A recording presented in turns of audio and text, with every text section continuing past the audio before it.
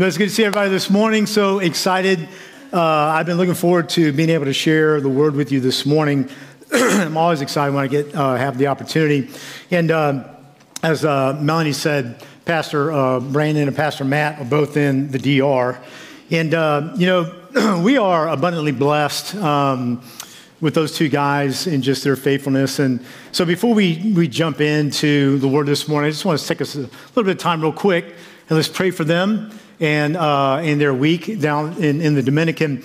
They're down there, and we are developing a partnership with a group of churches in a particular area there in the Dominican Republic that have similar vision to ours. In other words, their vision is to saturate their communities with the gospel, to see every man, woman, and child come to faith in Christ. As well, there is another church out of Virginia that is part of the Christ Together collective that we're a part of, that is also down there with some of the leaders. And so Pastor Brandon and Matt will be busy. They will be doing some teaching and encouraging with some of the local pastors and churches down that way. So let's just pray for them, that the Lord would be with them, anoint them, and that this would just be a God-ordained time for them. So Father, we come to you this morning. And Lord, we just want to thank you and give you honor just for all of your just wonderful goodness and grace and mercy that you shower upon us. And Father, now, Lord, as a church family, we lift up our pastors. We lift up Pastor Brandon, Pastor Matt, Father God, the other folks who are down there in the Dominican. And Father, we ask that you would anoint their time in Jesus' name. Father God, be with them as they teach, that you would use them, Lord God, to not just teach, but Lord God, to encourage, strengthen the churches down there, Lord God, to lift, Lord God, and just to bring, Lord God, a good word and a sense of partnership, Lord, and unity among the churches down there. So, Father, we thank you for opening up just incredible doors for ministry and opportunity, Lord God. Most of all, we pray that your name would be magnified and glorified. And Father, now, Lord God, as we turn our attention, Lord God, to the word of God here in Colossians, Father, I ask that you would be honored, Lord God, as we look into your word. That, Father God, that you will give us ears to hear. That, Father, you will speak to us by your Spirit. And that, Father God, that we will leave changed, Lord God, and just reflecting more and more the image of Jesus. So, Father, we just thank you for this time to be able to gather as your people. We thank you for your presence that is among us, and it's in the name of Jesus we pray. Amen. All right, so we started into Colossians chapter 1 last week, beginning of the series. We're going to continue that. We're going to be looking at verses 9 through 14. And when you look at Colossians chapter 1, really as you read through it, chapter 1 sets up the rest of the chapters. And I want to mention a couple of things that Brandon mentioned last week, just so that we can pick up and have some context for what's going on. But last week, Brandon talked about how Paul was writing this letter to the church of Colossae, and in writing to Colossians, their area and in just like in our modern culture, in their culture, there was a lot of different streams of thoughts going on. There's a lot of different philosophies. There was this conglomeration of philosophical thought, spiritism, traditionalism, and being mixed in and around the new church. And so one of the things to think about with this, with Colossians is this is a new church.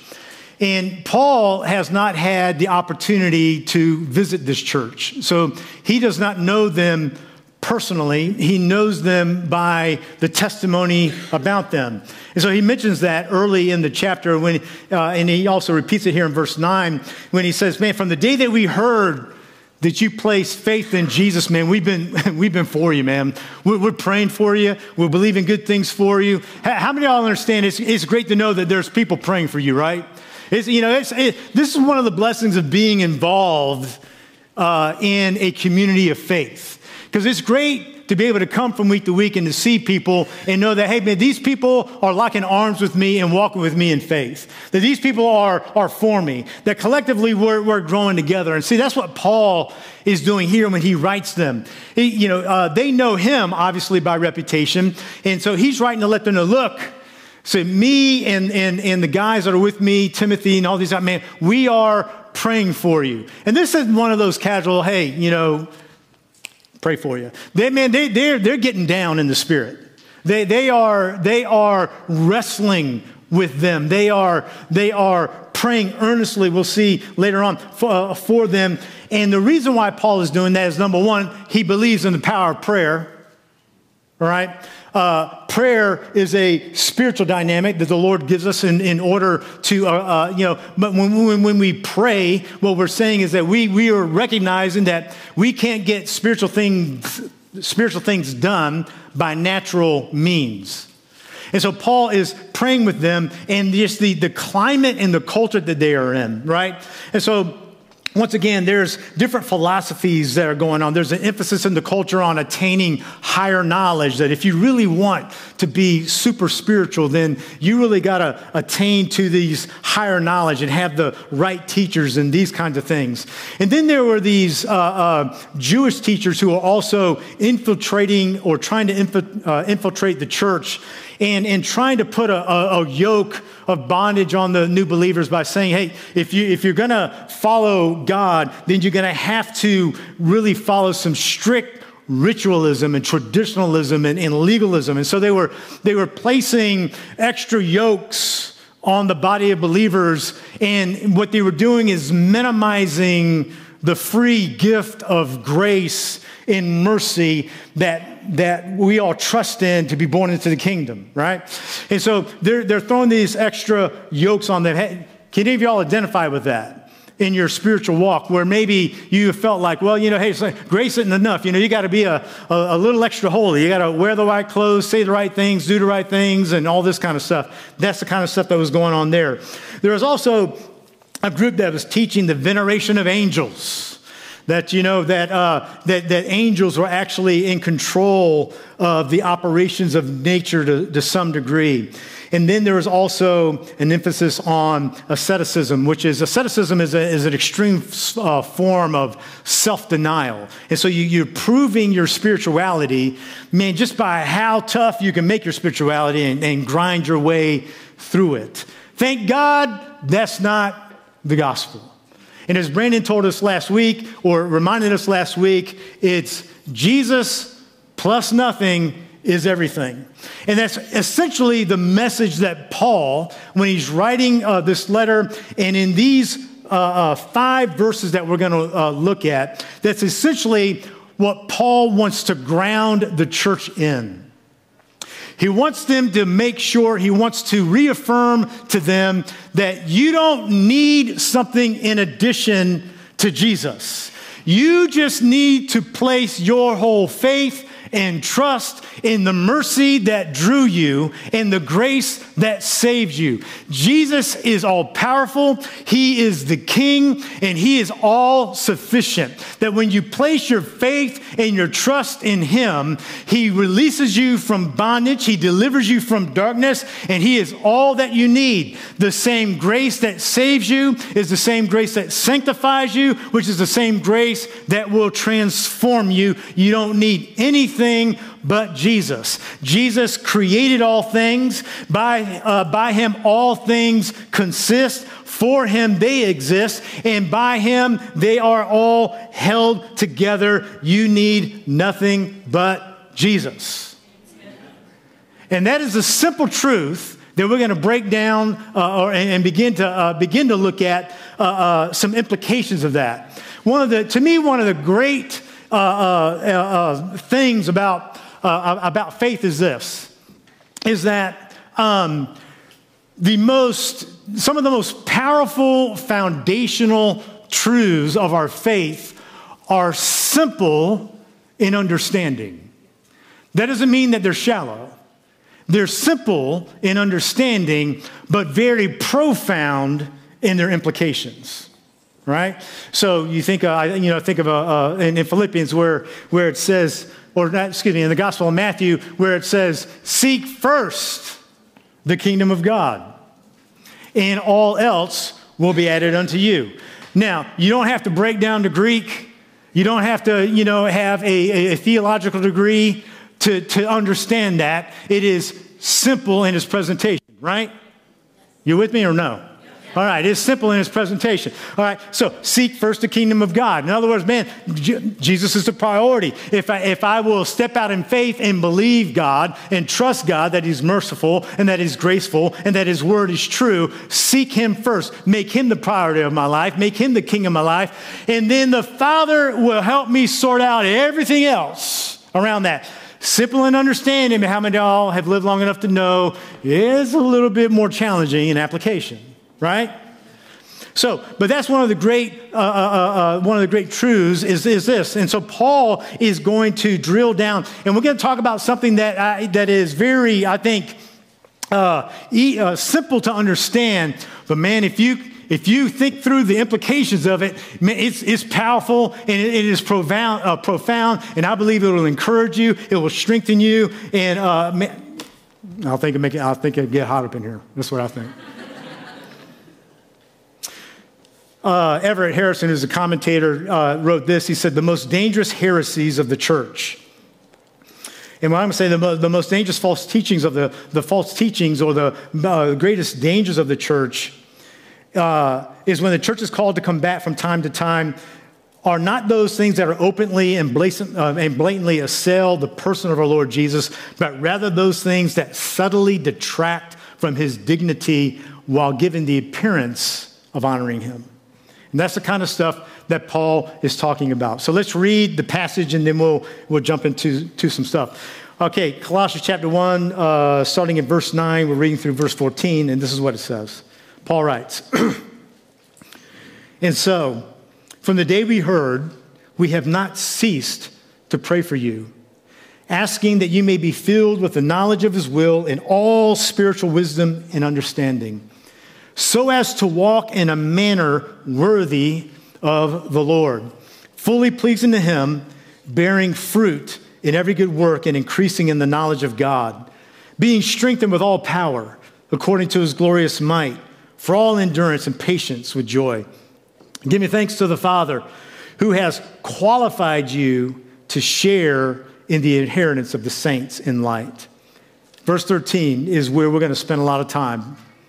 He has delivered us from the domain of darkness and transferred us to the kingdom of his beloved Son, in whom we have redemption, the forgiveness of sins.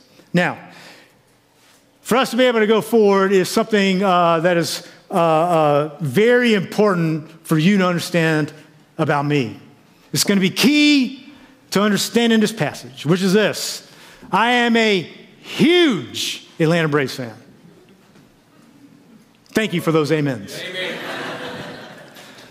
Just by curiosity, how many Braves fans we got in the house?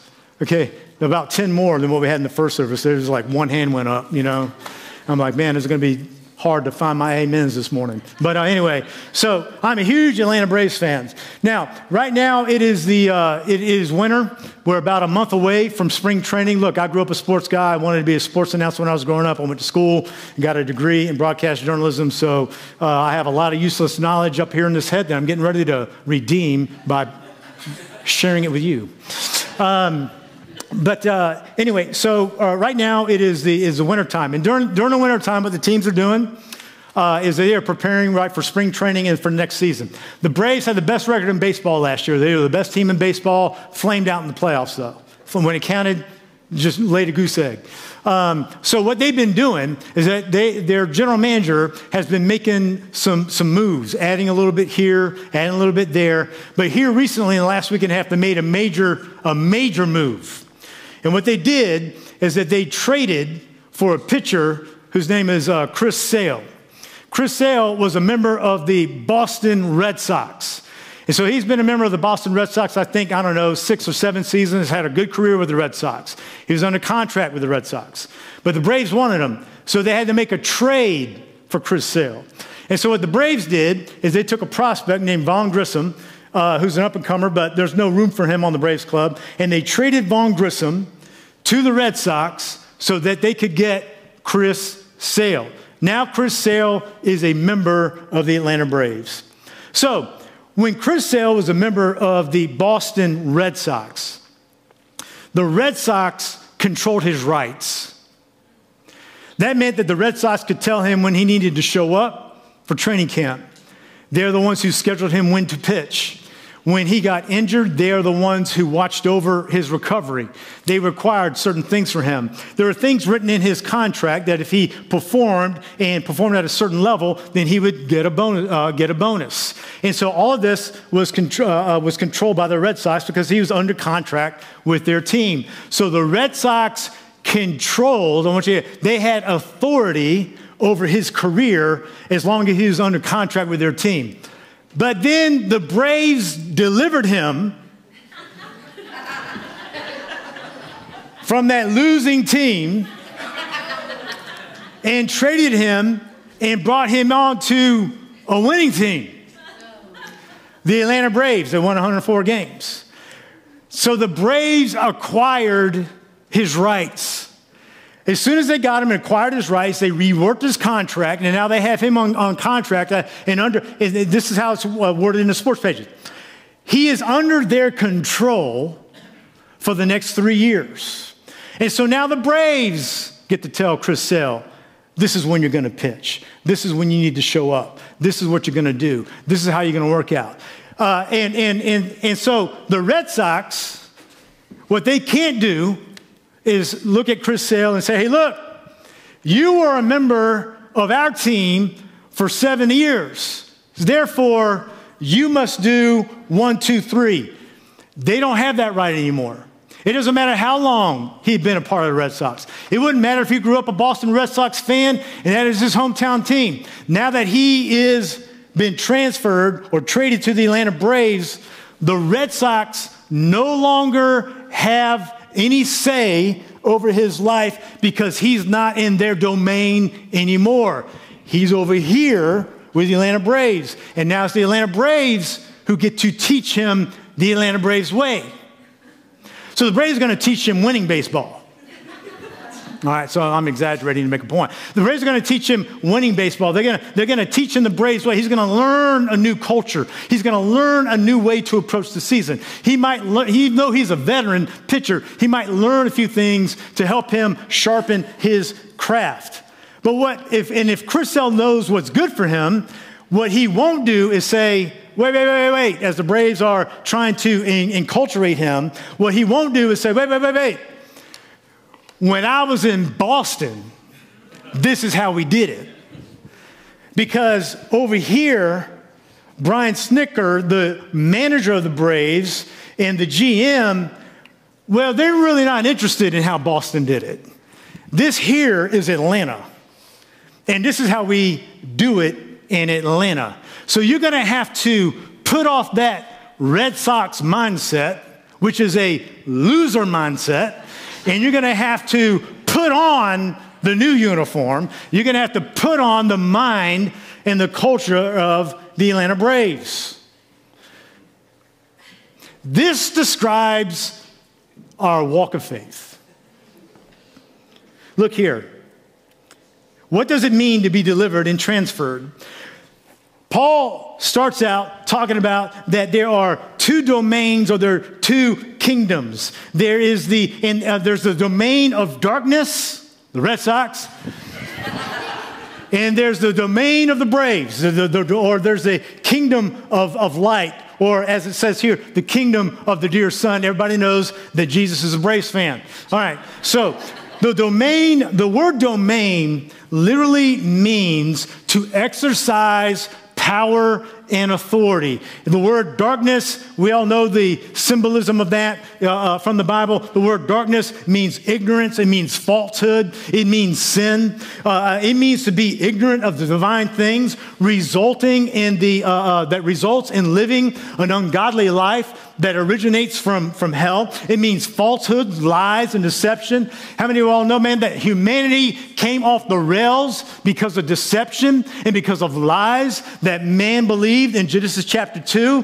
that resulted in all sorts of death and brokenness and shame and sadness? That's what characterizes the dominion of darkness.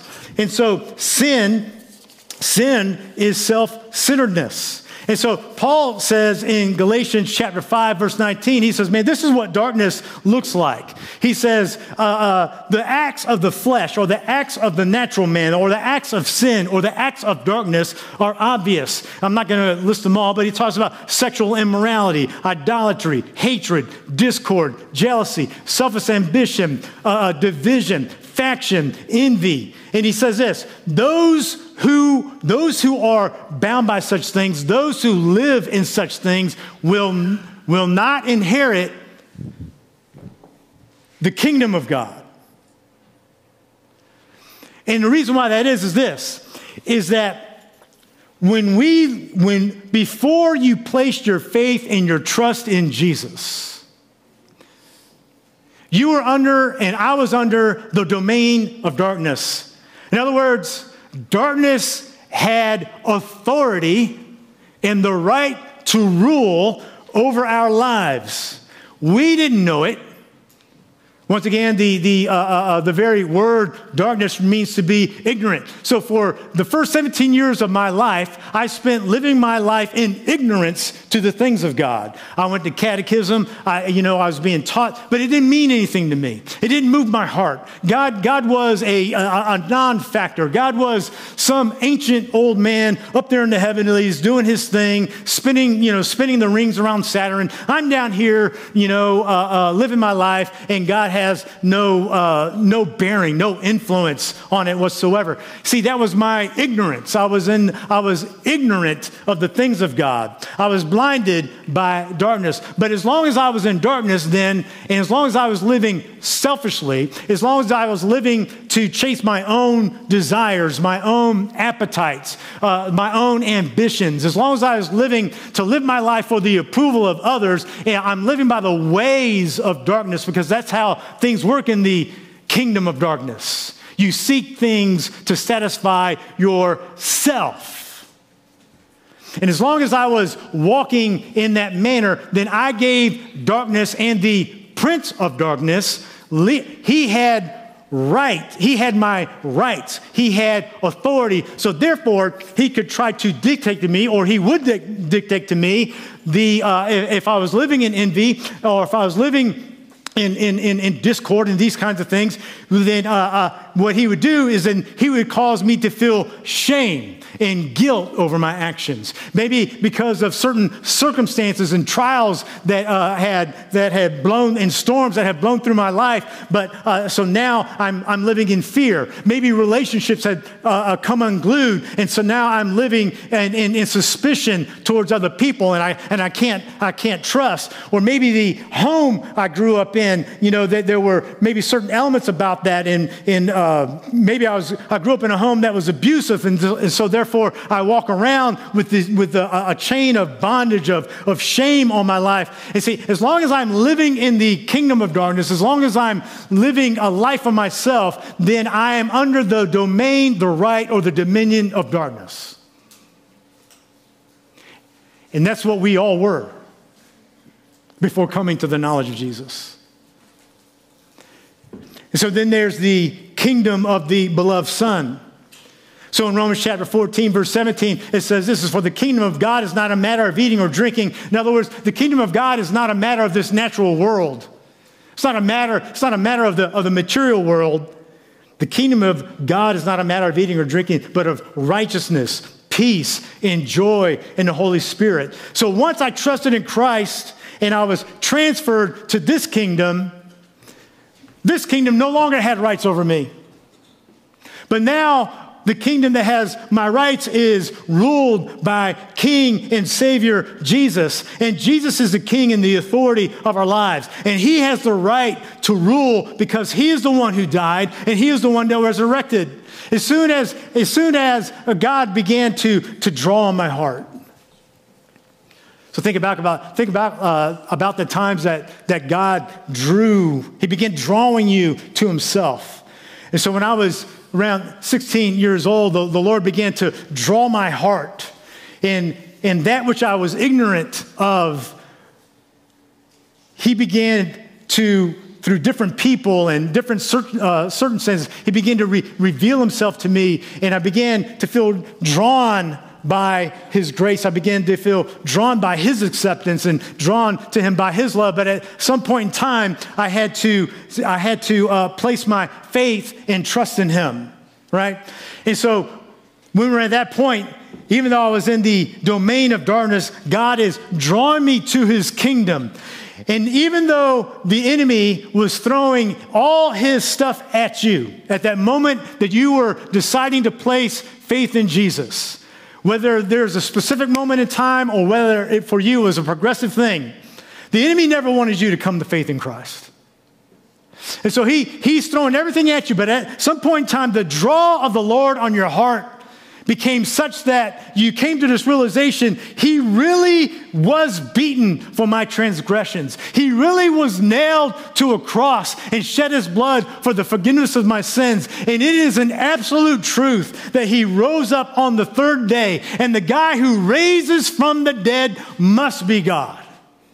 And if he's risen from the dead and he is God, I can't help but serve him and love him and give him my heart and give him my soul and give him my mind, because he has proven that he is good. He has proven that he is powerful. He has proven that he is creator, because he's the only one who's been risen from the dead. And as soon as that happened, you were translated from the domain of darkness into the kingdom of light, where now what rules over you is the loving, merciful, graceful Savior whose kingdom is marked by righteousness. You no longer have to be ashamed. You no longer have to be under guilt. It's marked by peace. The devil of darkness can't chain me to depression and anxiety and convince me that the end of my life, that there's no hope and there's no promise, because Jesus has broken those chains. And now I hold to the hope of my salvation and understand that I serve this God who works no matter what I see or what I'm experiencing in this world, he works all things together for my good, for those who love him. So his kingdom is righteousness, peace, and joy, a steady confidence that my God is able, that my God sees me, that my God hears me. He is master over all the details of my life. And no matter what I'm seeing or experiencing, I trust that the Lord is working his best towards me. Doesn't mean it's not tough. Doesn't mean that it's necessarily easy. Doesn't mean that we don't wrestle. Doesn't mean that we're immune from the winds of the world. But instead of being tossed about by every circumstance or by every individual who wants to come at you, or by every circumstance or storm that comes your way, instead of being tossed and fro on the storm and the waves of the storm, we're over here and my boat might be getting tossed, but Jesus is in the boat with me, and I'm just waiting for him to wake up and speak to the storm and say, be still.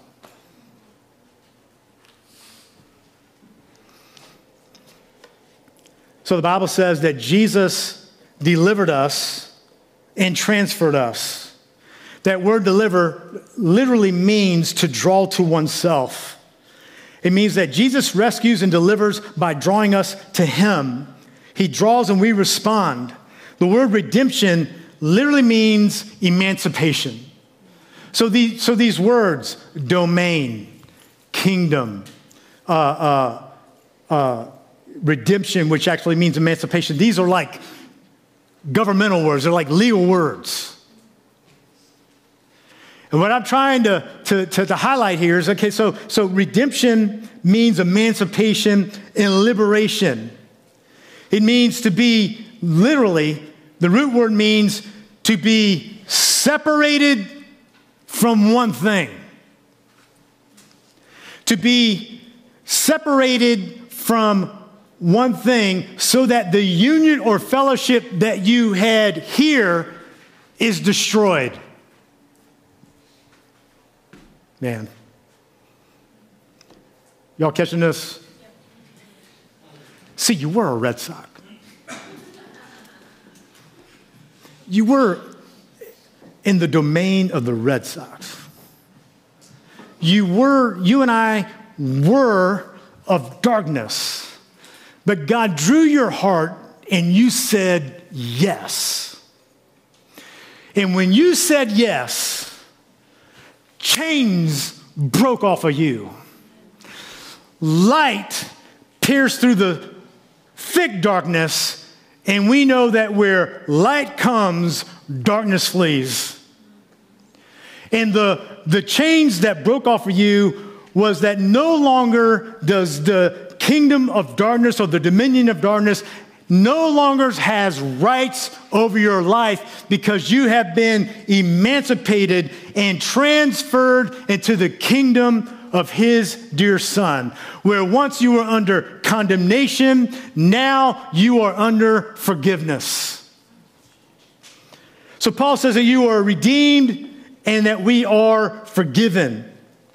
And Paul, in chapter 2 of Colossians, defines and talks about and breaks down forgiveness like this. I'm just gonna read it. It can be a warm-up for a couple of weeks from now, all right, when we actually go over it. But this is what Paul says about forgiveness. He says in Colossians chapter 2, verses 13 through 15, he says, when you were dead in your sins, that's the result of darkness, right? When you were dead in your sins and in the uncircumcision of your flesh, you were living in the domain of darkness. When you were dead in your sins, God made you alive with Christ. In other words, he put you into the kingdom of the Son. God made you alive with Christ. Look at it. And forgave us all our sins, having canceled the charge of our legal indebtedness. My goodness, having canceled the charge of our legal indebtedness, which stood against us and condemned us, he has taken it away, nailing it to the cross, having disarmed the powers and the authorities of darkness and triumphing over them by the cross. Man, I love that. He says, having canceled the charge against you, having canceled the charge against me, he stood against the condemnation, and Paul says, man, he took it away when he nailed it on the cross, and then he disarmed principalities and power, which means then that you are firmly, your position spiritually is in the kingdom of light. And now the kingdom of darkness, just as much as the Red Sox might want to say to Chris Sale, you got to do A, B, and C, they know the kingdom of darkness no longer has right to say, you must feel guilty, you must be ashamed, you must feel bad about all the things that you've done, that you won't survive, that you can't make it through this circumstance, that there's no way that you can be a good father given the house that you grew up in. There's no way that you can be a believer because you knew what you did all them years ago. You don't live under the change of bondage. That you don't have to, we're not chained to shame. We're not chained to fear or anger or any of these things, because darkness no longer has say over our lives. And the problem that we run into as believers is this, is that as instantaneous as it is to be transferred from this kingdom into this kingdom, even though our position has changed, we still remember what it was like to be on the Red Sox.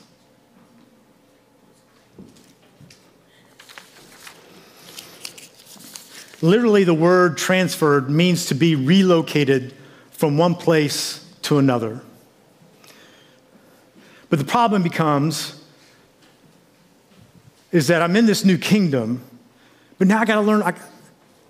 It's the opportunity and the problem at the same time. In other words, I'm coming into this new kingdom, but I got a brain that's still wired from when I was over here. So now that I've been transferred, I need to be transformed. So, for those of y'all who aren't baseball fans, maybe you're movie fans. How many of y'all know the movie Shawshank Redemption? All right. One of my favorite movies. Great movie. All right. So in the Shawshank Redemption, Shawshank is a prison, and is following all these prisoners who've been sentenced, to like life in prison. There's one character, it's an older gentleman, his name's Brooks.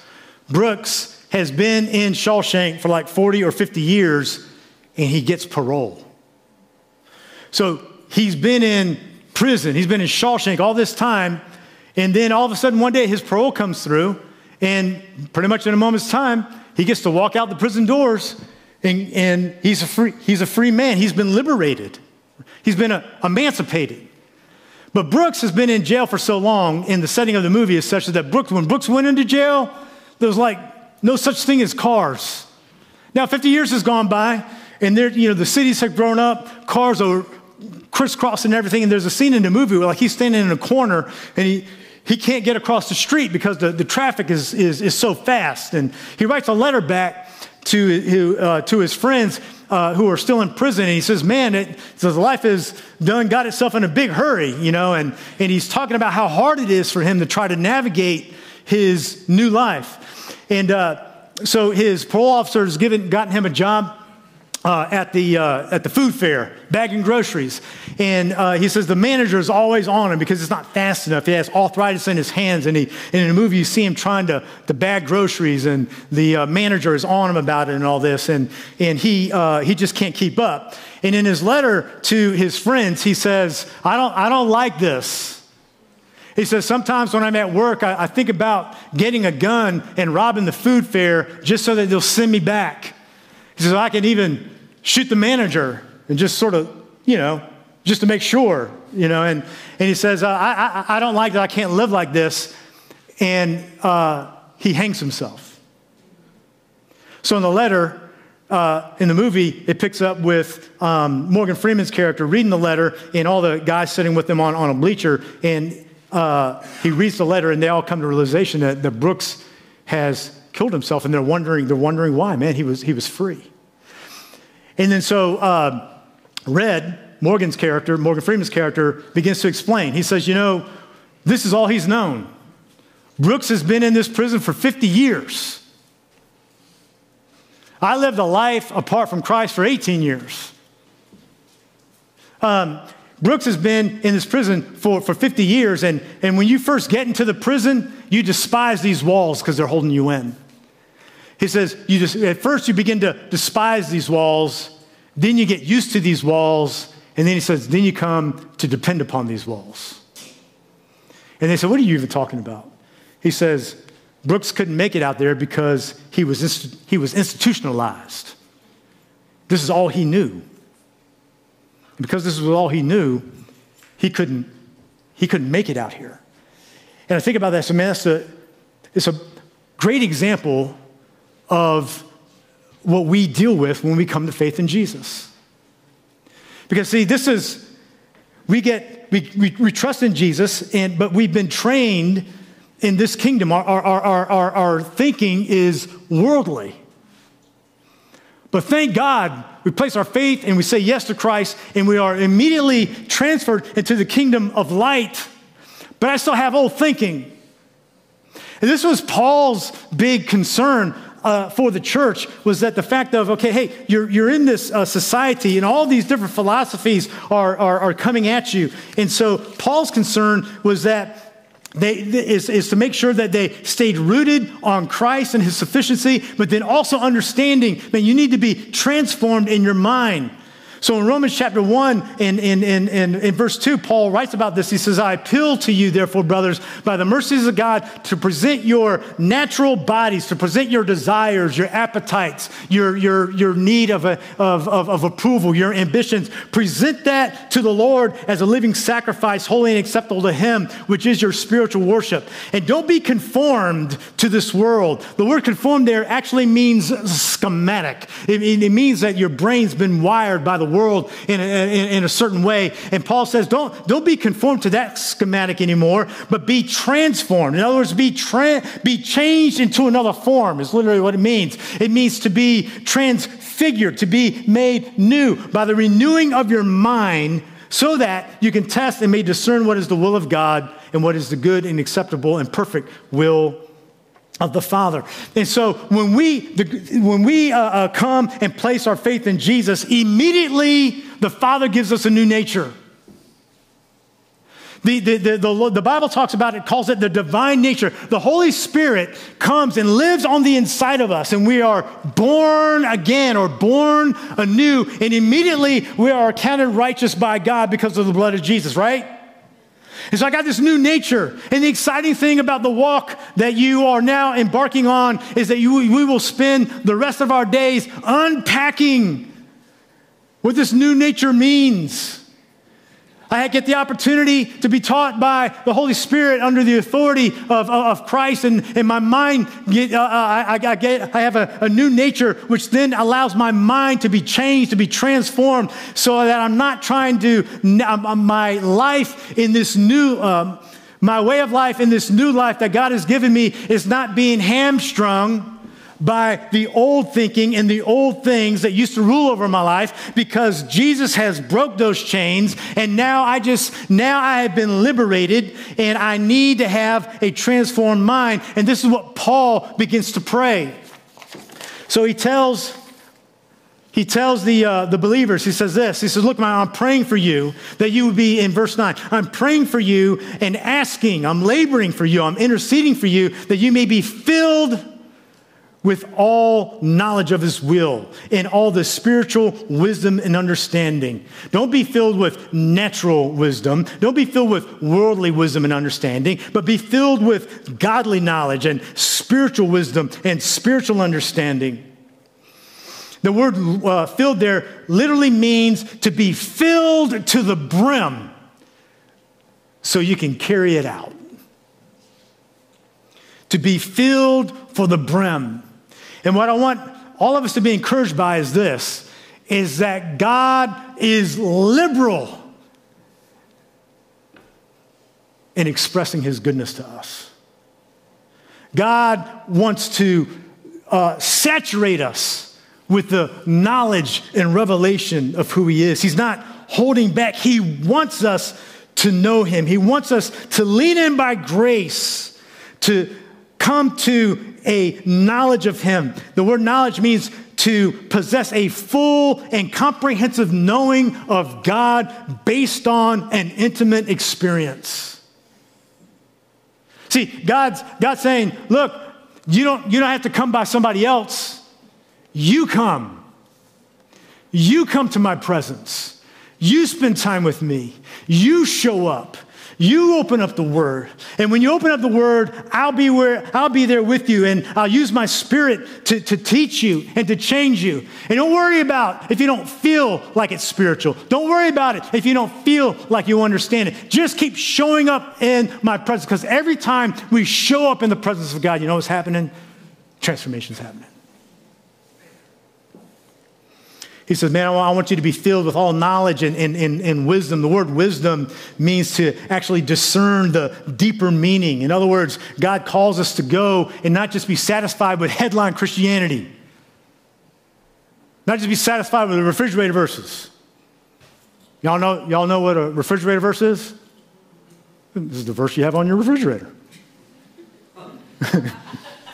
You thought it was going to be deep. You should know better than that by now.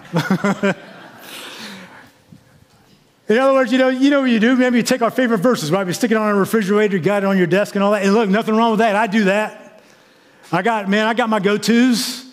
I got the things that, as soon as I read it, gives me encouragement and all that. Unfortunately, for a lot of people, though, they're satisfied with just headline refrigerator Christianity. In other words, they never go beyond that. They don't unpack. Seek first the kingdom, and everything else will be added unto you. They don't unpack what that means. They're satisfied with books and podcasts and listening to their favorite preacher and all that. And what they're not doing is actually getting in God's face one-on-one and having their own intimate experience. So every Sunday when Brandon comes, man, and I thank God for Pastor Brandon. Man, I thank God for, just how he comes each week and preaches the word. But you know what's happening when Brandon's preaching to us? That's Brandon having gone into the presence of God and him getting fresh bread. And then he comes and he tells you about his experience with Jesus, which is awesome because we need that. We need to, I want to hear what God's doing in your life, but it's Him telling us something that He has found to be true based on His experience. You can have your experience. Monday morning, you get up, open up the Bible, sit in your chair, get your cup of coffee going, man, and just begin reading the Word and show up in the presence of God, because spiritual knowledge and spiritual wisdom and spiritual understanding is only going to come by stepping into the Spirit and spending time with the Father. So Paul goes on to say, he says, hey, I want you to be filled with all spiritual wisdom and understanding. The word understanding actually means the ability to apply the knowledge and the wisdom, to practically apply it to any situation that you run into. And Paul says, I want you to bear fruit, increasing in the knowledge of God, strengthening with all power according to His glorious might, for all endurance and patience. So Paul says, look, when you gain this by being in communion with the Father. The word communion means to have an intimate exchange. It means to share your thoughts and your feelings and your experiences, man. That's what we do in prayer. We share with the Father our thoughts and our feelings, and we exchange our experiences, and I'm able to offload my burdens, and He's able to unload His grace. I'm able to tell Him my worries, and He's able to give me assurance by His Spirit and by His Word. And Jesus said about His word, heaven and earth might pass away, but His words will never pass away. And He says when we do this, and I'm wrapping up, when we do this, our walk will have the aroma of God. He says it'll be a walk worthy of the Lord. In other words, it's a walk that is sauteed in the presence. Now I'm learning, I'm in this kingdom here, and I've been emancipated, and I'm being transformed, and day by day, moment by moment, the Spirit of God is changing me into the image of Jesus. And it's not a work that I do. I just show up in the presence of God to have communion with God, and God sheds His grace. Because the same drawing that we responded to get into the kingdom is the same drawing we respond to each and every day to grow and be transformed by the kingdom of God. Walking a walk worthy of the Lord is simply simply waking up each and every morning and saying, yes, Lord. Yes, Lord, I will come. Yes, Lord, I will go. It's a walk that bears fruit. And the three things, just real quick, that he says it's a walk.